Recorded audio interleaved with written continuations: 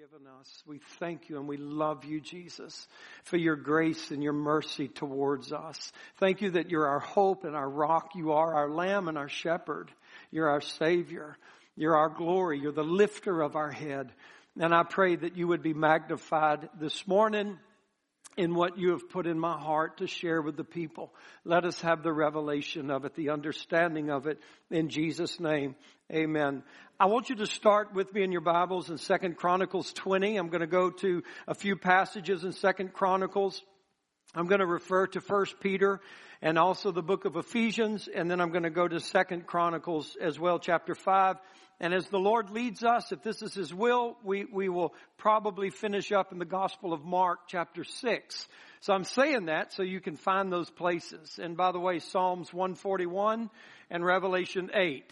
So I hope you love your Bibles, you know. And people say, "Hey, can we put these scriptures up on the screen?" I love it if they do. That's fine. I would rather you find it in your Bibles and learn your Bibles well. You know, learn where it is. Get there.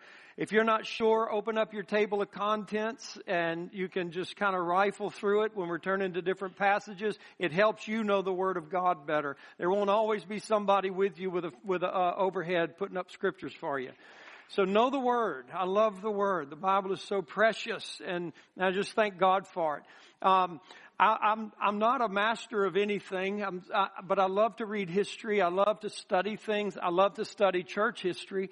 Some of you that really love to study church history would probably shame me on a lot of these things. But a general overview of something that I see when I look back at history and I look at moves of God or an outpouring of God or a particular revival of the Lord, whether it was Azusa Street, whether it was the Wales revival in 1906, whether it was some of the Finney awakenings, the Edwards awakenings that happened in our country. One of the things that kind of stands out to me that I really appreciate so much is that these movements occurred and these outpourings occurred that really changed the culture. There was something phenomenal that took place that brought an incredible influence against what Satan was doing and what God wanted to do. Now keep this in mind that sometimes countries are not saved as a result of a national revival. All right? When the apostles came out of the upper room and Jesus Christ was on the earth Himself, it did not convert Rome, but it sure confronted Rome. All right? And there were people that were saved out of Rome. Please understand that. Keep that in your mind before we might become so critical of something. But one of the things that really stands out to me is it is the people who, if I could say it this way, I've just heard this word and I liked it, but people who steward the presence of God. It is people who are walking in the presence of God and drawing attention to God's presence and not to themselves. To me, this was an overriding characteristic of every great move of God throughout history. It was the response of people. Let me ask you a question. What would have happened 2,000 years ago in the upper room on the day of Pentecost if there were not people in there to respond to the coming of the Holy Spirit? What would have happened? It would have been a dud. There wouldn't have been any type of phenomenal event. Jesus told His disciples to go and tarry in Jerusalem, and they did. And they were waiting for the promise of God. And when the promise of God came, there were people there who were hungering for this event. They were hungering for the coming of the Holy Spirit. They knew He was coming because Jesus told them that they were. And so they were gathered together, and they were expecting. And when the Holy Spirit came, they received Him. And then they demonstrated Him to Jerusalem. The people heard these people speaking in other tongues. Peter preached the gospel of Jesus Christ to the thousands of people that were in the street.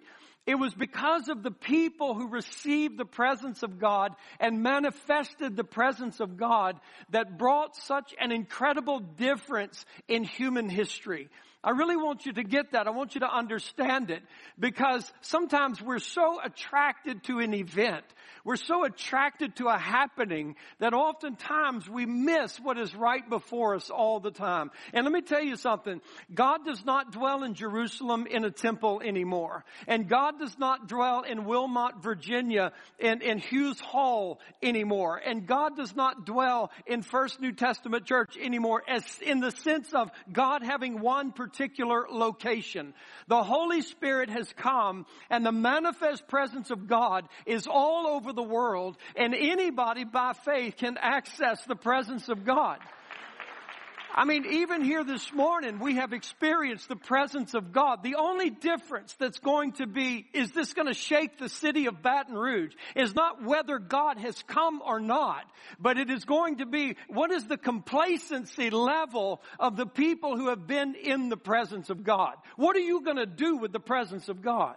What are you going to do with that? How are you going to accept that presence of God to your life? And how are you going to demonstrate the fact that you have been with God today? What's going to happen with your life that's going to attract other people? Now, I'm not saying that God doesn't move sovereignly in the sense of a revival or an awakening that has a specific purpose of waking up a country or dealing with Satan and dealing with a culture of darkness. He obviously does. But if you want to be a part of that, it's not the fact that you're able to attend something. It's the fact that you're attracted to a somebody and you are willing for him to invade your life, and you're going to do something with that. And this is what is so crucial in our life. And I love some of the things that I see when I look at revival over the history and over church history. There was such a joy. There was such an incredible happiness among the people. There was such a celebration every time a sinner would come to Jesus Christ. People would just begin to dance and shout and have such victory. And oh God, bring that joy back into the house of God. Let there be joy in the house of the Lord again, and be able to understand the true desires of the Lord. And I just in regards to what everybody's talking about with Asbury and the things that are happening there. You know what people, the one thing that I hear when I'm listening to a video about that, the people are talking about other people's devotion, other people's love. And so somebody might come, hey, I went to this revival, and this is kind of the thing that stands out to me, is their love for Jesus. They talk about Jesus. They testify about Jesus. They're repenting of sin, and they're turning to Jesus. It's these testimonies of people. It's these testimonies that people are speaking up, like Billy did here this morning, that Jesus affected my life. And that seems to be what's so attracted to people. If there was nobody at Asbury, there wouldn't be anything on the news about this college at all if it weren't for people who are responding to God's presence. And so I just ask, what if God were to fill you people here today? What would happen? What would be the happening of that?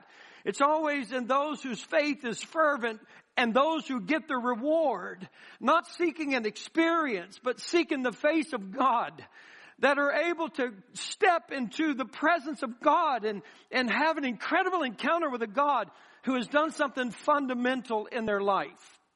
And we're going to read about a man like that this morning, and his name is David. And I love David. I love the realities of his life, and God allows us to know so many things about David's life. But I just ask you that. I just ask you to examine your heart. I ask you to examine your life. What is newsworthy about you? If everybody, let's say there's a legitimate move of God and outpouring going on in Asbury. Let's say there is. I have no reason to think there's not, personally. So let's say that there is. In regards to that, what if everybody there acted like you? Would there be a move of God? If everybody there responded to the presence of God like you, would there be a sense of God's presence that other people would be able to experience because you are somebody who is aware of His presence and you're drawing attention to Jesus Christ? Is that the way you go to church? Is that the way that you worship? Because everybody wants a move of God. I wouldn't imagine you'd be here today if you didn't want a move of God. But God is moving. Would to God that the rivers of the Spirit were so full and so free, flowing out of every channel, which is all of you. And God would move so greatly and mightily. As a matter of fact, Wesley, thank you, had just felt led of the Lord to have a prayer meeting last night. And we had quite a number of young people in here praying. It was beautiful. We prayed for about 2 hours, and it seemed, that it was not long at all. And I love Wesley's maturity. Wesley said, we're not here for days. We just might be here for a moment. And we're not here for an experience. We're just here seeking the face of God. And even after the prayer kind of closed, people hung around, I don't know, for over an hour, just continuing to have that kind of fellowship. And they're going to have an all-night prayer meeting this Friday. It's not to duplicate something. It's not to make something happen. It's just we want to seek the face of God. Because there's a stirring of God in the earth today, and Jesus Christ is coming soon. God put it on my heart. God put it on my heart to have this prayer conference in March. And I knew that the Lord said, I want us to do this. And the word that I kept hearing from the Holy Spirit was this, that if my people are not intimate with me, they're going to find it very hard to stand for me in what is coming. Because the most difficult days, I believe, in the history of America for Christians is upon us. I don't think it's coming. It's been here. Just people don't want to see it. They don't want to wake up to that. But I'm going to tell you something. If you're not intimate with God, you're going to find it very hard to stand for God. You're not going to die for somebody you don't love. And it's easy to fall in love with this idea of God, this idea of Christianity. But when you're going to jail for your Christianity, I think only people that are lovers of God are going to do that. And we need to be intimate with the Lord. So the title I wanted to have for the prayer conference was quite long. It was like, if you're not intimate with God, how do you know you'll stand for God? It's like, no, let's just do prayer conference. So we're doing a prayer conference, and we did all the flyers, and I texted all of the pastors around the nation that I know, and I'm sending this out to them. Please come, because I have pastors telling me quite often, I don't have a good prayer life. I really don't know how to pray. Last year we had a prayer meeting, a prayer retreat with our teenagers, and we went and spent a couple of days and nights praying, and it was just prayer. And these kids are asking us to do it again. God's moving in the young people. Young people, don't let the old people stop you, please. I'm on your side. Run with God. We'll block them, okay? Run with God. Because I just want God to use you so mightily. And I don't know where I was going. 2 Chronicles 20, verse 8. This is a situation in Judah where they're about to be under attack against an army. They cannot fight. They have no natural way of defeating this army. And it says in verse 8, and they dwelt therein. First of all, this prayer is going up to God, that you're the God of our fathers. You're the God in heaven. You're the king over all kingdoms. In your hand is power and might, and this great army has come up against us, and we have no defense but you. We have no hope but you. Aren't you our God? Didn't you drive out the inhabitants of this land even before we got here? Now they're back on us, and God, we need your help.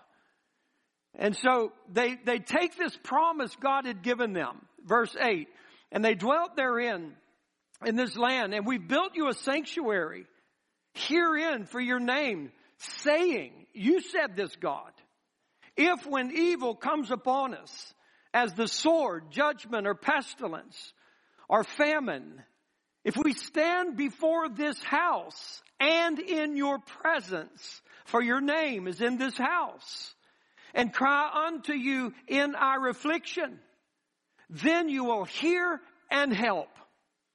Now, I want to say to you this morning that God has a greater house than this. And a greater than Solomon has come, who is Jesus Christ. And he has built God a greater house and a better house. And that house is called the Church of Jesus Christ. And not only was this house given a promise that God's name would dwell there, I assure you that God's name dwells in the house that Jesus, his Son, has built. And I assure you, as God would give promises to the nation of Israel, when trouble comes, when pestilence comes, when war comes, when famine comes, when calamity comes, if y'all of Israel would gather together to this house and in my presence, because my name is in this house, and you cry to me, I will hear you, I will help you. And the king has said, God, you said that. That's what you said. And the Bible has assured us as Christians, Jesus said this, where two or more are gathered together in my name, I am there in the midst of them. And beloved, I tell you this, that our world is in an incredible crisis and Christianity is under attack. The light of Jesus Christ is constantly being contended with against the powers of darkness. And that means your personal life is under attack. There are trials that you face, sicknesses that you might walk through. There might be calamities that you have to deal with. And the fact of the matter is that God has brought you together into a family and into a body that is called His church. And He is trying to communicate to you that you don't have to fight alone. You don't have to live alone. You don't have to battle alone. You don't have to go through it alone. If you will get to my house, and my presence is in my house, and you can have people gathered together in my name, and you cry to me in my house, I will hear you and I will help you. And I believe that we need to understand the spiritual warfare that we have been brought into just because we become Christians is a battle that has victory written all the way through it because of King Jesus. And when we stand in His name, I don't care what the name is that's come against you.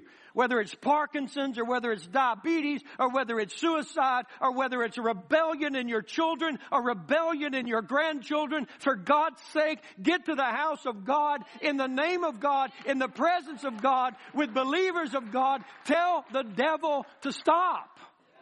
Command him to fight him. Fight him in the name of Jesus Christ. Do war against him in the name of Jesus Christ. Dwell close with your King so you can hear what He says to you, and especially through His Word. This king was not being presumptuous. He opened up the text and he pointed to it and said, God, you said, if we came to this house and cried, you would hear us. And God heard, praise God. In this story, God heard. And a prophet spoke to the king and to the nation. And they assured them that God was going to fight this battle for them. But you still got to go out there. You're not going to hide in your closets and under your beds because an army, you're going to go out there. And you're going to go out there praising me and singing to me. You're going to look absolutely insane as a nation going out to war. But you're going to go out there singing and praising me, and I'm going to break out upon the enemies of God. And that's what He did.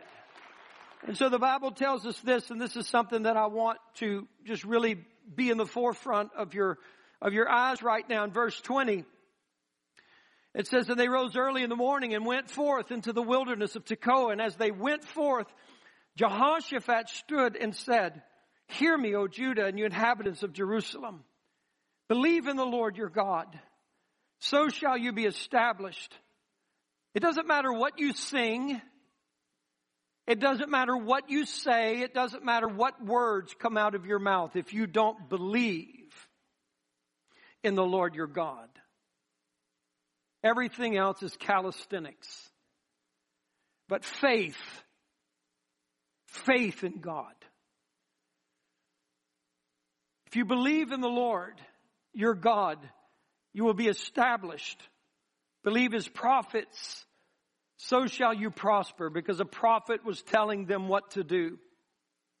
And when he had consulted with the people, he appointed singers unto the Lord, and that should praise the beauty of holiness, as they went out before the army, and to say, praise the Lord, for His mercy endures forever. This means nothing if you don't believe in God.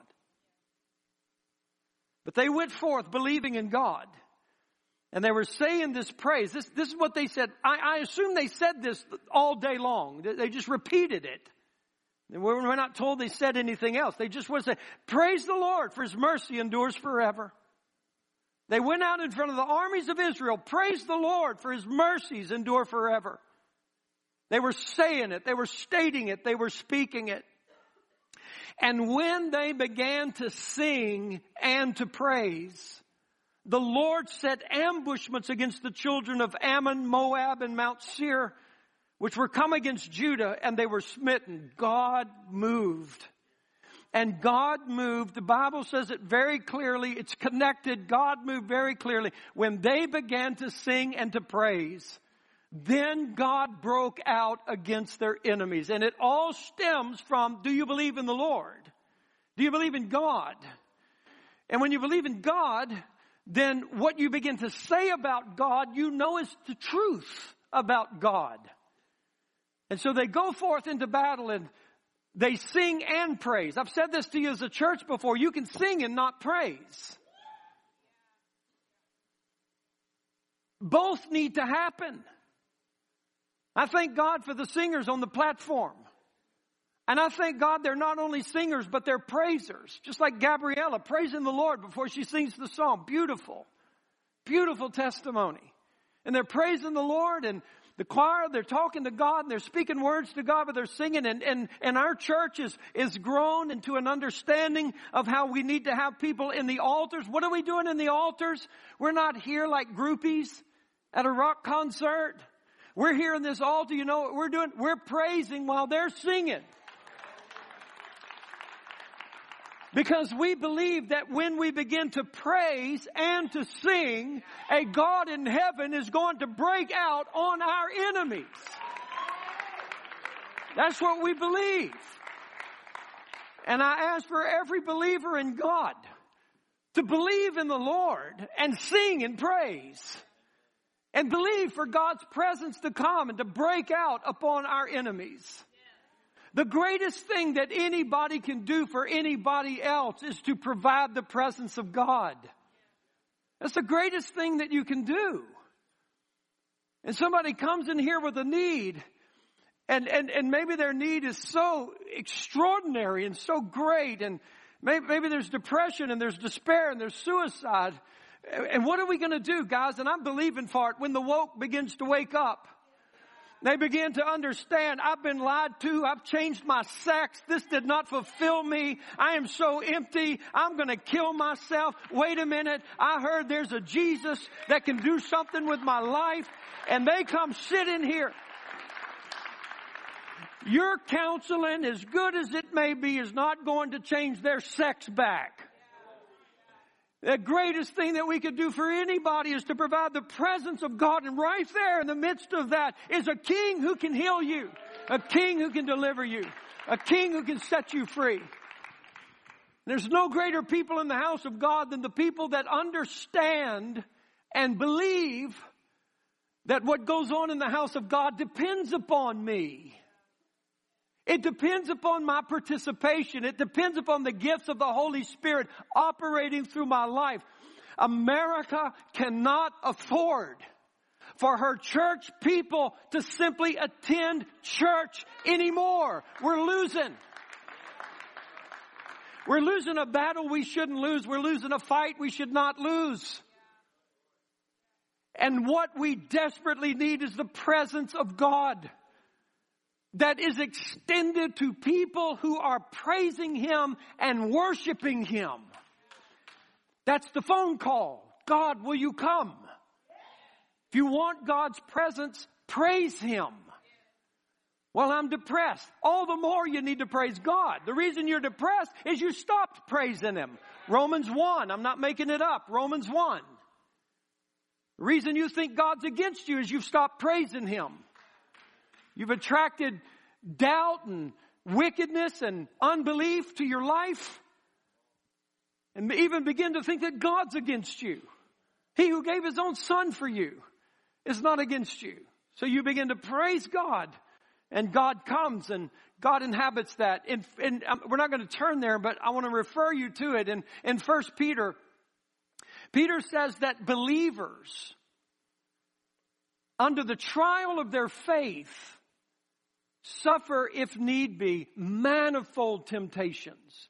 Manifold is like the waves of a raging sea, one after the other. And they're dealing with manifold temptations. That word temptation is the attempts of the devil to overthrow their faith. Come on, you know what it means. You understand that. You've been there, I've been there. We've cried, God, what are you doing? Do you see what I'm going through? God, you gave me a promise. I'm standing on your promise, but that's not what's happening. Something else is happening. And the devil is trying to do everything he can to overthrow your faith. And so Peter talks about us wrestling. And not only does Peter do that, but the Apostle Paul in Ephesians chapter 6 says, for we wrestle Not against flesh and blood, but against principalities and powers. That's what we wrestle against. And what does that mean? It means this, that sometimes you, sometimes me, sometimes us, and maybe sometimes all of us are in hand-to-hand combat with Satan. And it sure is good when I've got other believers around me who are inviting the presence of God into my wrestling match so I can tap out and Jesus can tap in. I believe this with all of my heart. We wrestle against principalities and powers.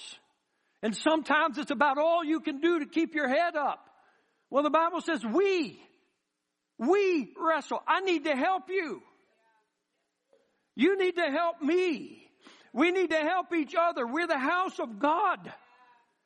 And there's no greater way we can help each other than provide the presence of God. And not be dead religious people looking for a seat. I want to go to church and I want to look for a need. I want to look for somebody that's in combat. I want to look for somebody whose head's going under.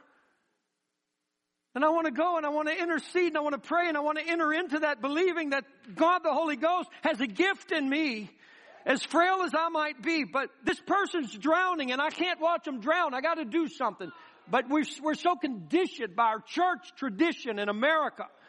Just go find your seat and be quiet. There's plenty of churches that would love that. I don't.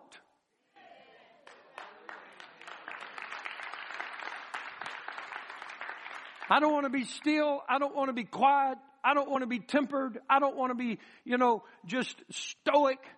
I want to be alive unto God. I want to fall on my face because the presence of God is coming. I'm so moved by Him. So moved by Him. I want Him. I hunger for Him. I long for Him and desire Him.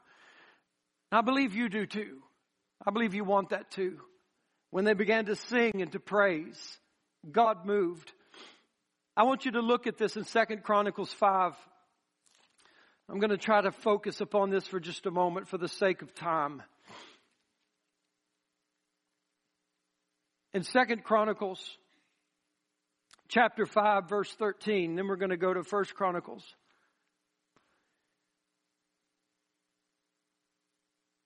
And it came to pass, as the trumpeters and singers were as one, to make one sound, to be heard in praising and thanking the Lord. And when they lifted up their voice with the trumpets and cymbals and instruments of music and praised the Lord, saying, for He is good. There it is again. His mercy endures forever. That then the house was filled with a cloud, even the house of the Lord, so that the priest could not stand to minister by reason of the cloud, for the glory of the Lord had filled the house of God. And then, not until then, but when that happened, then. I want a then every day of my life. Do you? What kind of church you want? What kind of God you want? What kind of people do you want to be? Are you content with what you are? Or is there something inside of your spirit that's craving more of God? Longing for Jesus. Not anything else. Just Him. I want Him.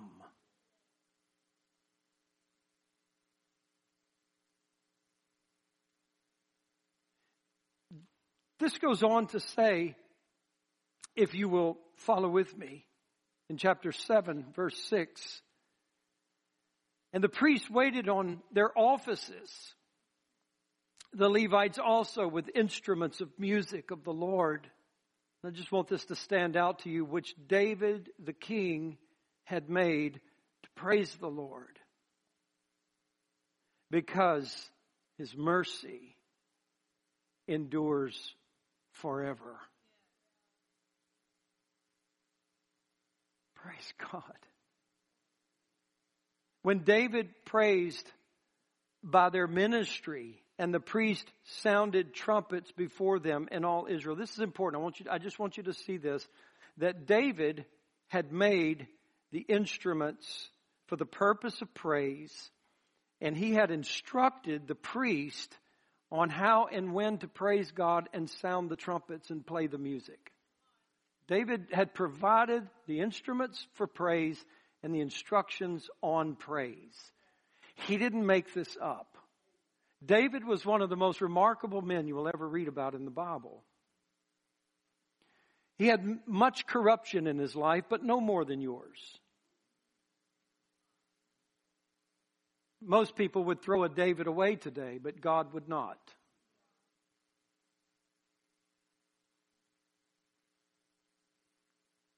And David was a prophet, not just a singer. But one special thing about David that God said about him, even after David was dead, God says this to his son Solomon. Your father was a man after my own heart.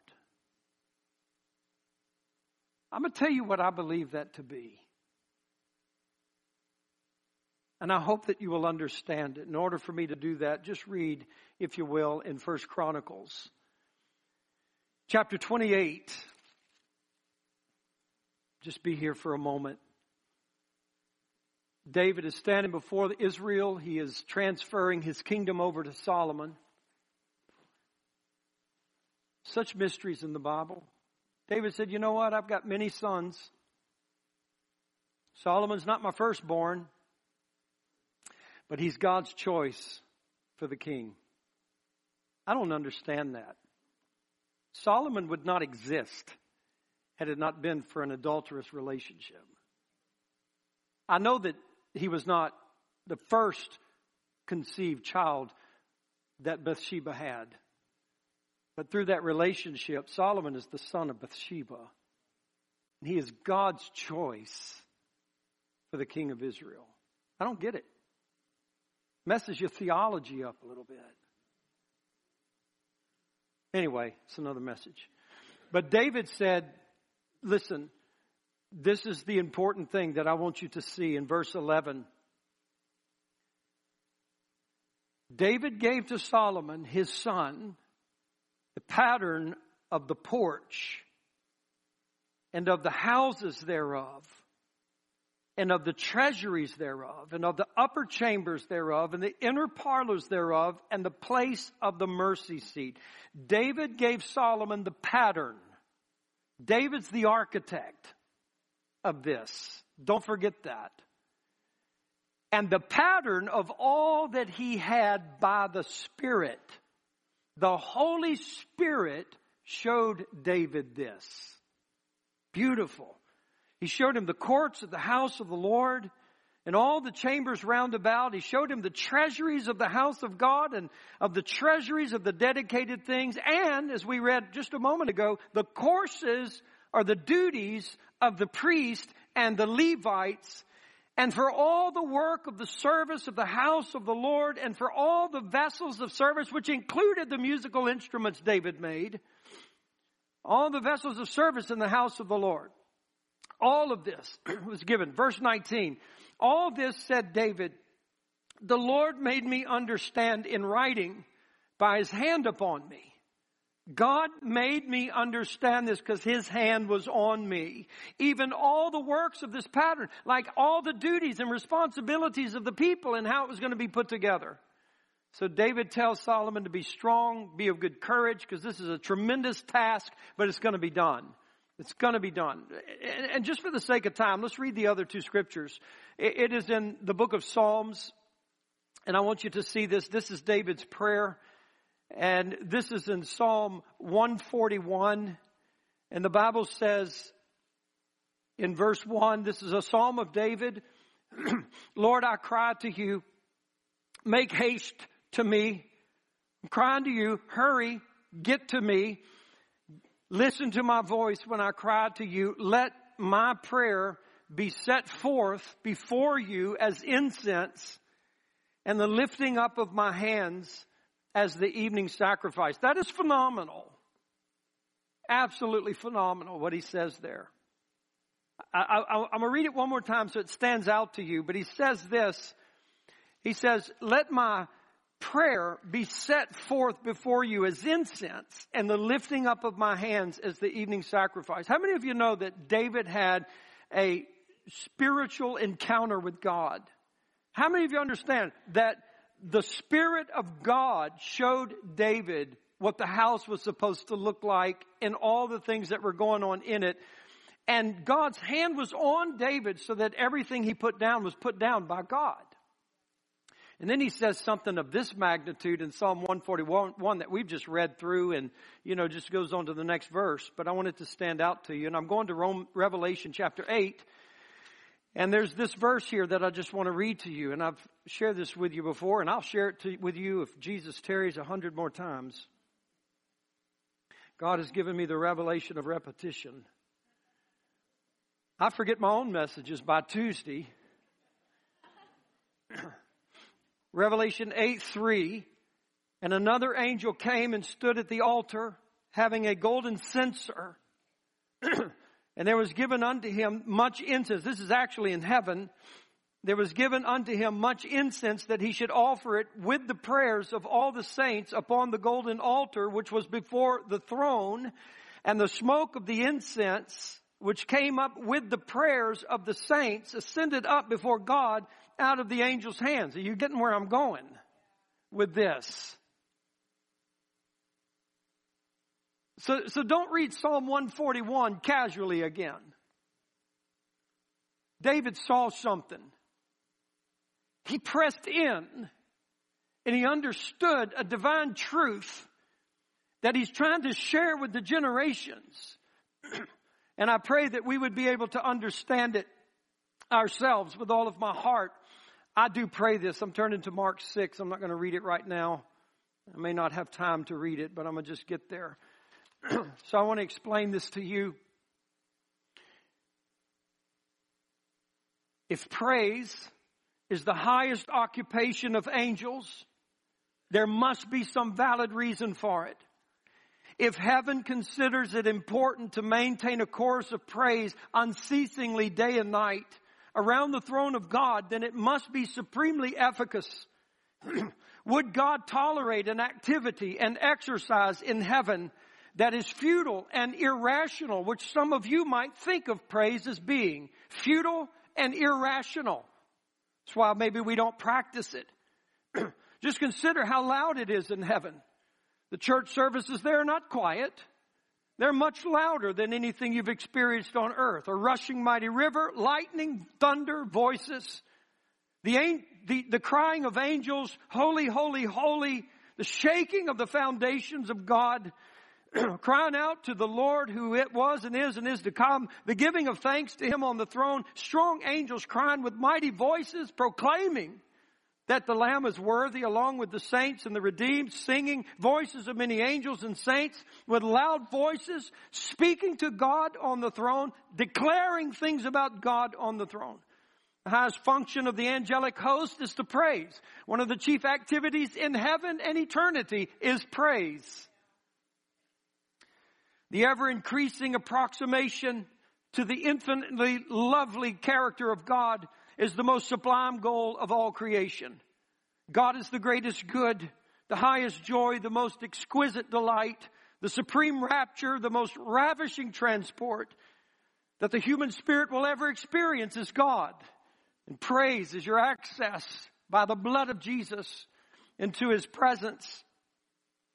The secret of answered prayer is faith without doubt, and the secret of faith without doubt is praise.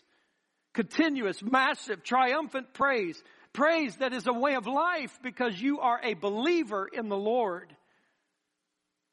Many say they want to be led of the Spirit, but they do not want to create an atmosphere of praise, contradict themselves.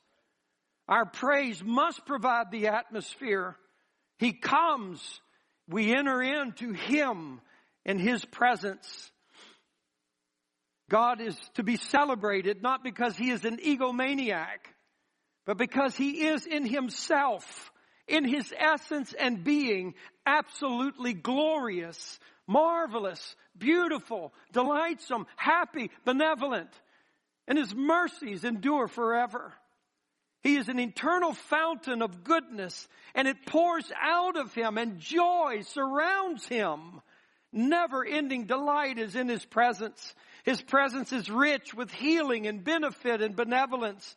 His desires to bless us are way beyond the proportion of what we deserve to be blessed with. But when God comes on the wings of His people's praise, He comes and passes out His gifts.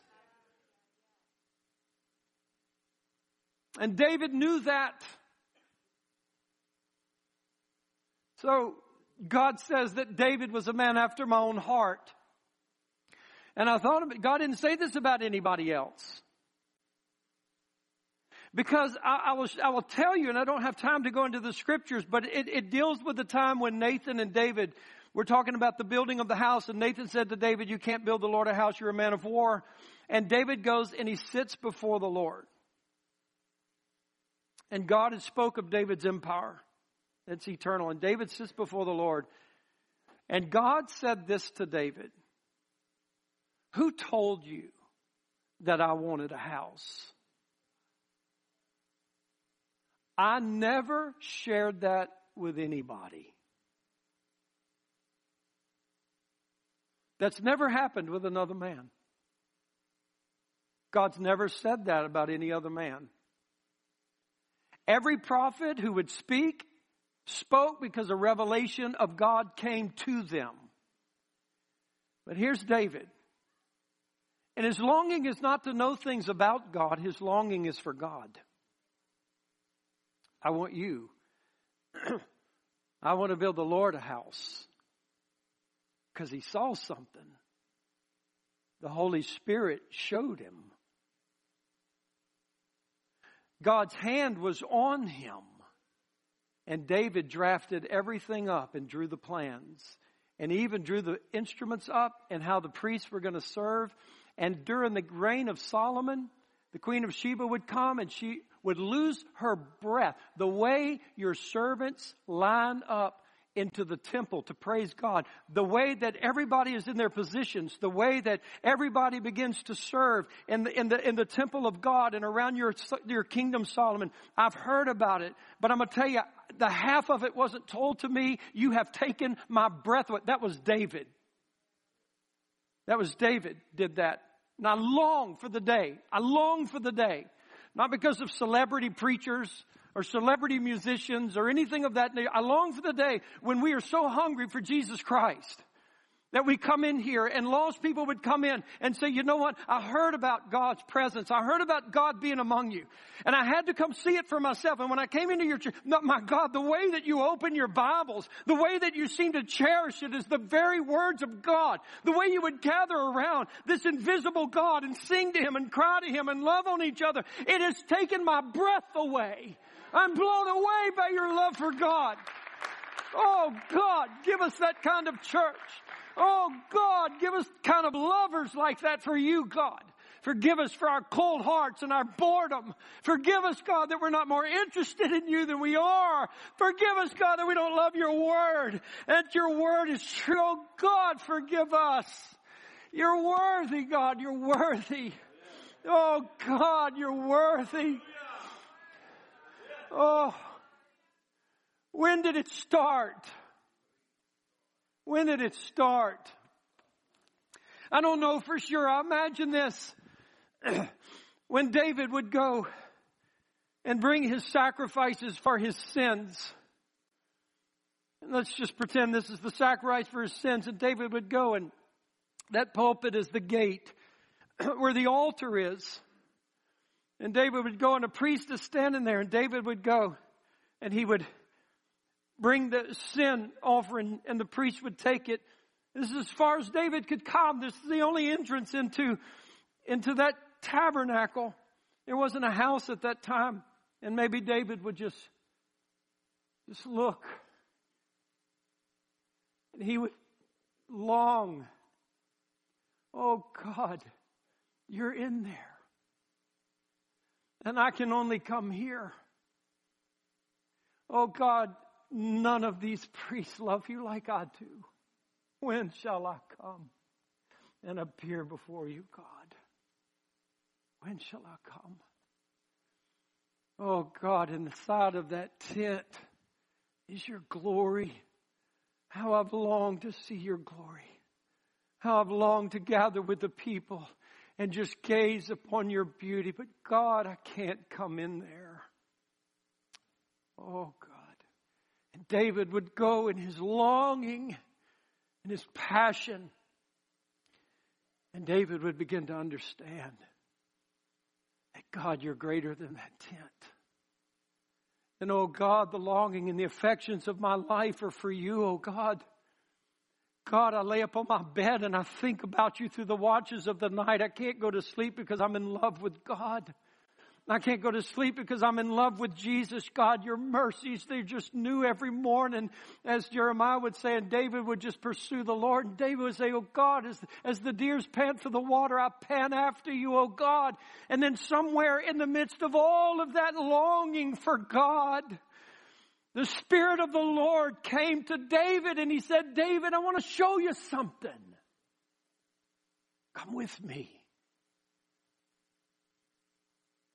And by the Spirit of the Lord, David saw. He saw the spiritual of it.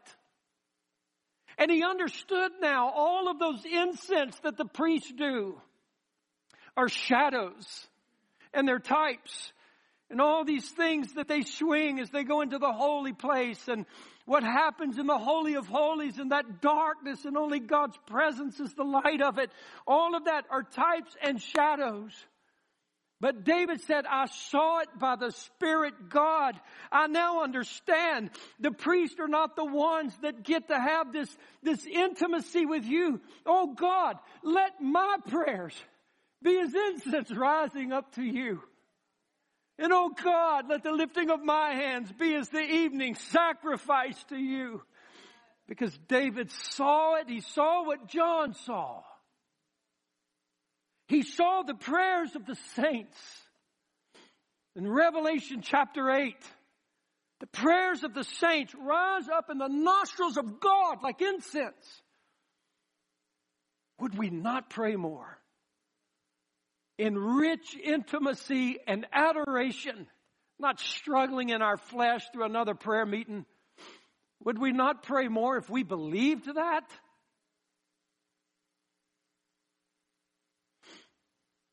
Oh God, get a hold of me. I am so wretched. I preach it to you and I still don't believe it like I should. But I believe. I believe. Thank you for being a believing church. Thank you. Thank you for putting up with me.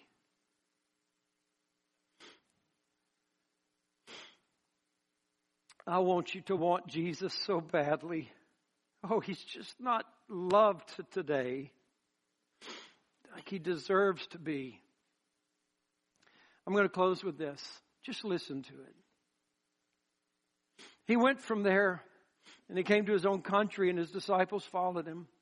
When the Sabbath day was come, he began to teach in the synagogue, and many hearing him were astonished.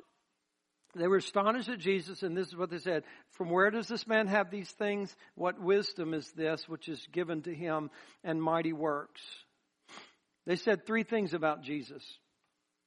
How does he have what he has? He has incredible wisdom, and he does mighty works. They didn't know how, but they had to admit those three things. Is this not the carpenter, the son of Mary, the brother of James, Joseph, Judas, Simon? Are not his sisters here with us? And they were offended at him. They stumbled at him.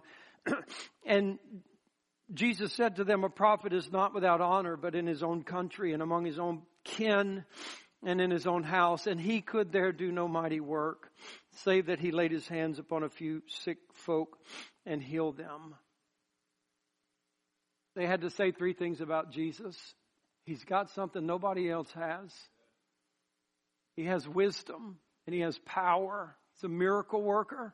We cannot deny that. But Jesus marveled at their unbelief. I read that to you this morning because I just want to challenge you. You're a great church. You're great people. But I want to challenge you because many of you believe the things I've shared with you this morning.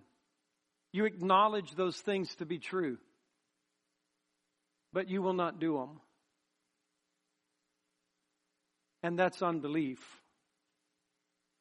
You will not do them. And really the only thing is just the pursuit of God by the Holy Spirit and giving Him the glory and the praise and receive His presence and demonstrate His presence to a world that so desperately needs Him.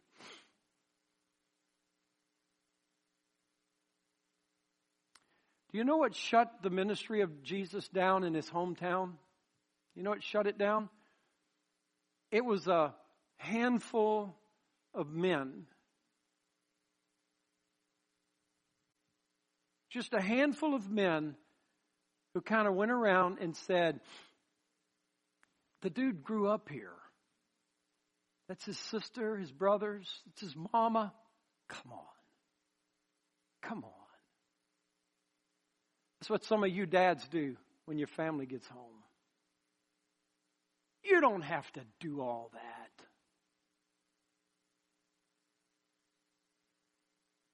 Young people, don't let your parents take the love of Jesus out of your heart. Don't let it happen. You pursue Him with all your might, with all your passion. Old people, middle-aged people, all people, don't let anybody take the hunger and love for Jesus out of your heart and your passionate pursuit of Him. I don't care what they think about me.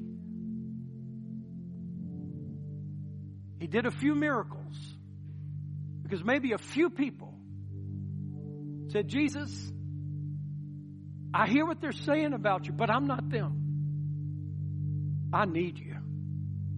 I need you. A lot of people did not want Jesus. I say here, we do want Him. We want Jesus. We need Jesus. We don't need a hood ornament that says Jesus.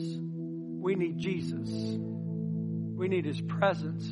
We need His life. And I'm going to tell you, it's convicting. His presence is so convicting. But that conviction feels so good. So wonderful. Feels clean. Feels holy. So Mark 6. Are you going to do it? Or are you going to say, you guys up at that altar, it's ridiculous. You don't have to do it. I can do that from here. I can do that from here. I can do that from here. You miss the whole point if that's your attitude. Here is not a geographical location on the planet, whether it's here or here or here or here. That's got nothing to do with it. It is the drawing of the heart that hungers so much for Him. And there are people that I love that are being fought by hell, and the greatest thing I can do for them is to wrestle with them and seek the presence of God for them. And I'll do that.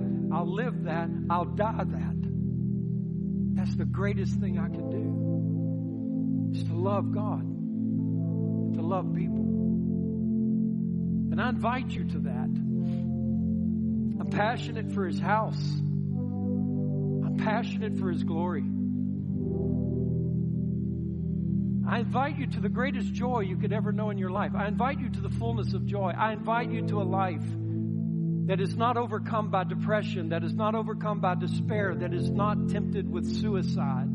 I invite you to a life that has hope against addiction. I invite you to a lover that will love you better than any person could ever love you. I invite you to everlasting peace and fullness of joy. I invite you to intimacy with the living God who has made the way possible for you through His own shed blood, and the doors are open. Come. I invite you to that. on His behalf, I invite you. It's yours. Not just this moment, every day. He's there for you. Every moment, every day, He's there for you. Young people, this is your generation. This is your moment. This is your time. I don't know what generation they refer to. Generation Z, X, I have no clue. But whatever that generation is, you young people, you 10-year-olds, you 8-year-olds, you 15-year-olds, God's moving in your generation. He's using you. Do you know that John the Baptist was about 30 years old when his head was chopped off? His whole ministry was in his 20s, as was Daniel and Joseph. I invite you. I love you, church. Thank you for your love for God. Thank you for your response. You're going to grieve over your imperfections, but your hope is in His perfection. You're going to long for Him. The whole time you're longing for Him, you're going to drink from His river. Ever satisfying is Jesus.